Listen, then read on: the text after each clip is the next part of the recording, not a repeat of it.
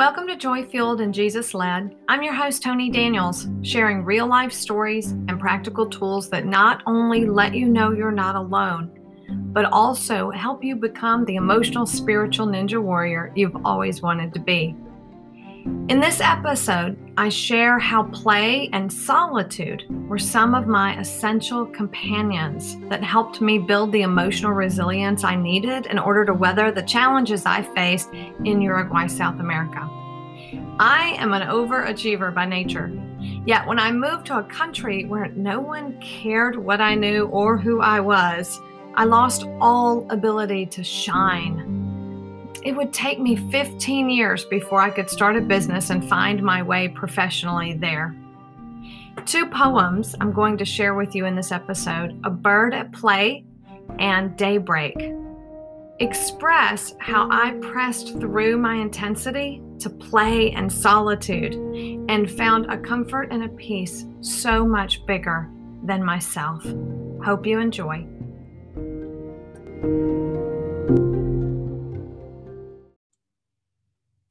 Hi, I'm Tony, and today I wanted to share with you a few poems from my first book, Back to Joy, and a little bit of the context of those poems, just a few of them.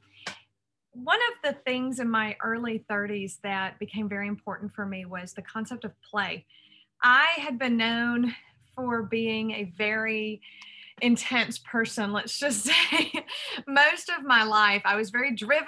I knew what I wanted to be in life. I achieved my goals, and I just kind of set out on life that way and went after it. And hitting my 30s, moving to a foreign country, having a child, leaving all of my support system and my family and everyone that I knew, except my husband, was quite a shock to my system. And it also removed me from any success that I had ever had. And now I'm in the middle of a different country, different language that I can't barely speak. And I really had no way of getting any self-worth from my work. And it was, or from my achievements or my successes. And so it was a huge shock to my system. And in order to navigate that well, I ended up doing silent retreats. Every year for several years, I would go away for 3 days. I didn't speak to anyone. I didn't even speak out loud to myself. I was completely isolated in the locations where I had chosen in nature. And I only took my Bible, a journal, and that was it for 3 days. And no singing, no music. Like, I didn't listen to anything except nature, and I did not speak. I know that sounds extreme, right? But I just wanted to practice that discipline and find an inner sanctuary with myself and with God so that I knew who I was, right? And what my work was going to be, and could navigate situations like self-worth and things, emotional issues that I was struggling with parenting and all of that, and be able to navigate that well inside of me. So this poem is one of those moments. I was away in the beautiful countryside of Uruguay, and I was learning about play and thinking about play, being more playful, and just enjoying the moment, being fully present in the moment. And I'm on a lake looking at this gorgeous reservoir where I was, and I saw these birds playing and just kept watching them, and I was enamored and amazed, and so wrote this poem. It's called A Bird at Play. What fun it must be being you, soaring, gliding, glazing, diving. You fly so low, your wings almost touch the water.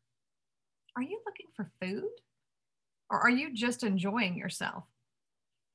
There's an amazing beauty to your flight, elegant, smooth, silent, swift. You're playful. I see you dancing way up high before you come back down to glide over the water's face, almost caressing it, teasing it.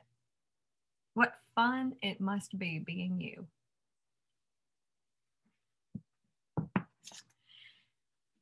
The second poem I want to share with you comes from a few years later in life. And we had a friend living with us who had been diagnosed with a mental disorder during this time that she was living with us, a pretty severe mental disorder. And I was having a very difficult time getting a time alone to myself and being able to just have space, my own space. And so I had sensed a friend of mine, plus sensing that God say, why don't you get up before the crack of dawn, like before anyone's awake in the house, and go for a jog on the beach. Like, come meet me at the sunrise. And that's where you'll get your time alone. And so I decided to do that. And even though I'm not a morning person, I hate getting up early. I've never done this in my life since. But during that year, every day I would get up at like 4:30, 5 in the morning, and I would walk the 3 blocks to the ocean. And I would get there sometimes just as the sun was breaking over the horizon, over the water. Just beautiful, beautiful, beautiful. But sometimes during the winter months, I would never see it, right? I would walk in darkness the whole time because I had to get back to get the kids to school. So I couldn't go every time when the sun was rising, but sometimes I hit it perfect on. So this poem was out of those years, just some of those months of walking to the beach to see the sunrise. It's called Daybreak. I walk in it this night. Is so natural, so known that I hardly notice it. Deep, dark, terrorizing. And yet, when the dawn breaks, it unleashes a burst of hope, of freedom that runs across the sky and envelops the darkness until it is no more. The light is a power so much bigger than myself and so not about me. Almost terrifying, and yet there's a comfort in its coming.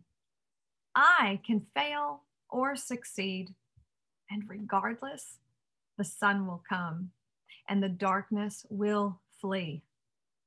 I can rest in that reality. Just that reminder that there's something so much bigger than us, right? So it didn't matter. It didn't matter if I succeeded that day or failed that day. The sun was going to rise and it was going to do what it does. And I think that comfort for me is more than I can even express, that no matter what I do with my children and my parenting and my job and my work, I can get it wrong. I can get it right.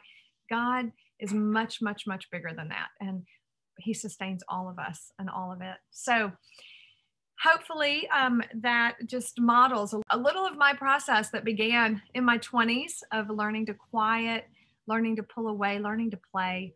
And that's a huge part of learning to live Jesus-led and joy-filled. So thank you so much for watching. Until next time.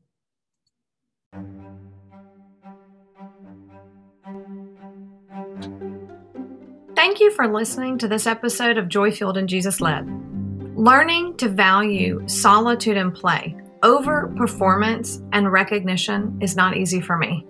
It will be my lifelong invitation. Back to Joy shares stories and resources that have helped me on this journey. It might not be easy, but it is worth the fight to play and rest. The link for that book is in the show notes below. Until next time.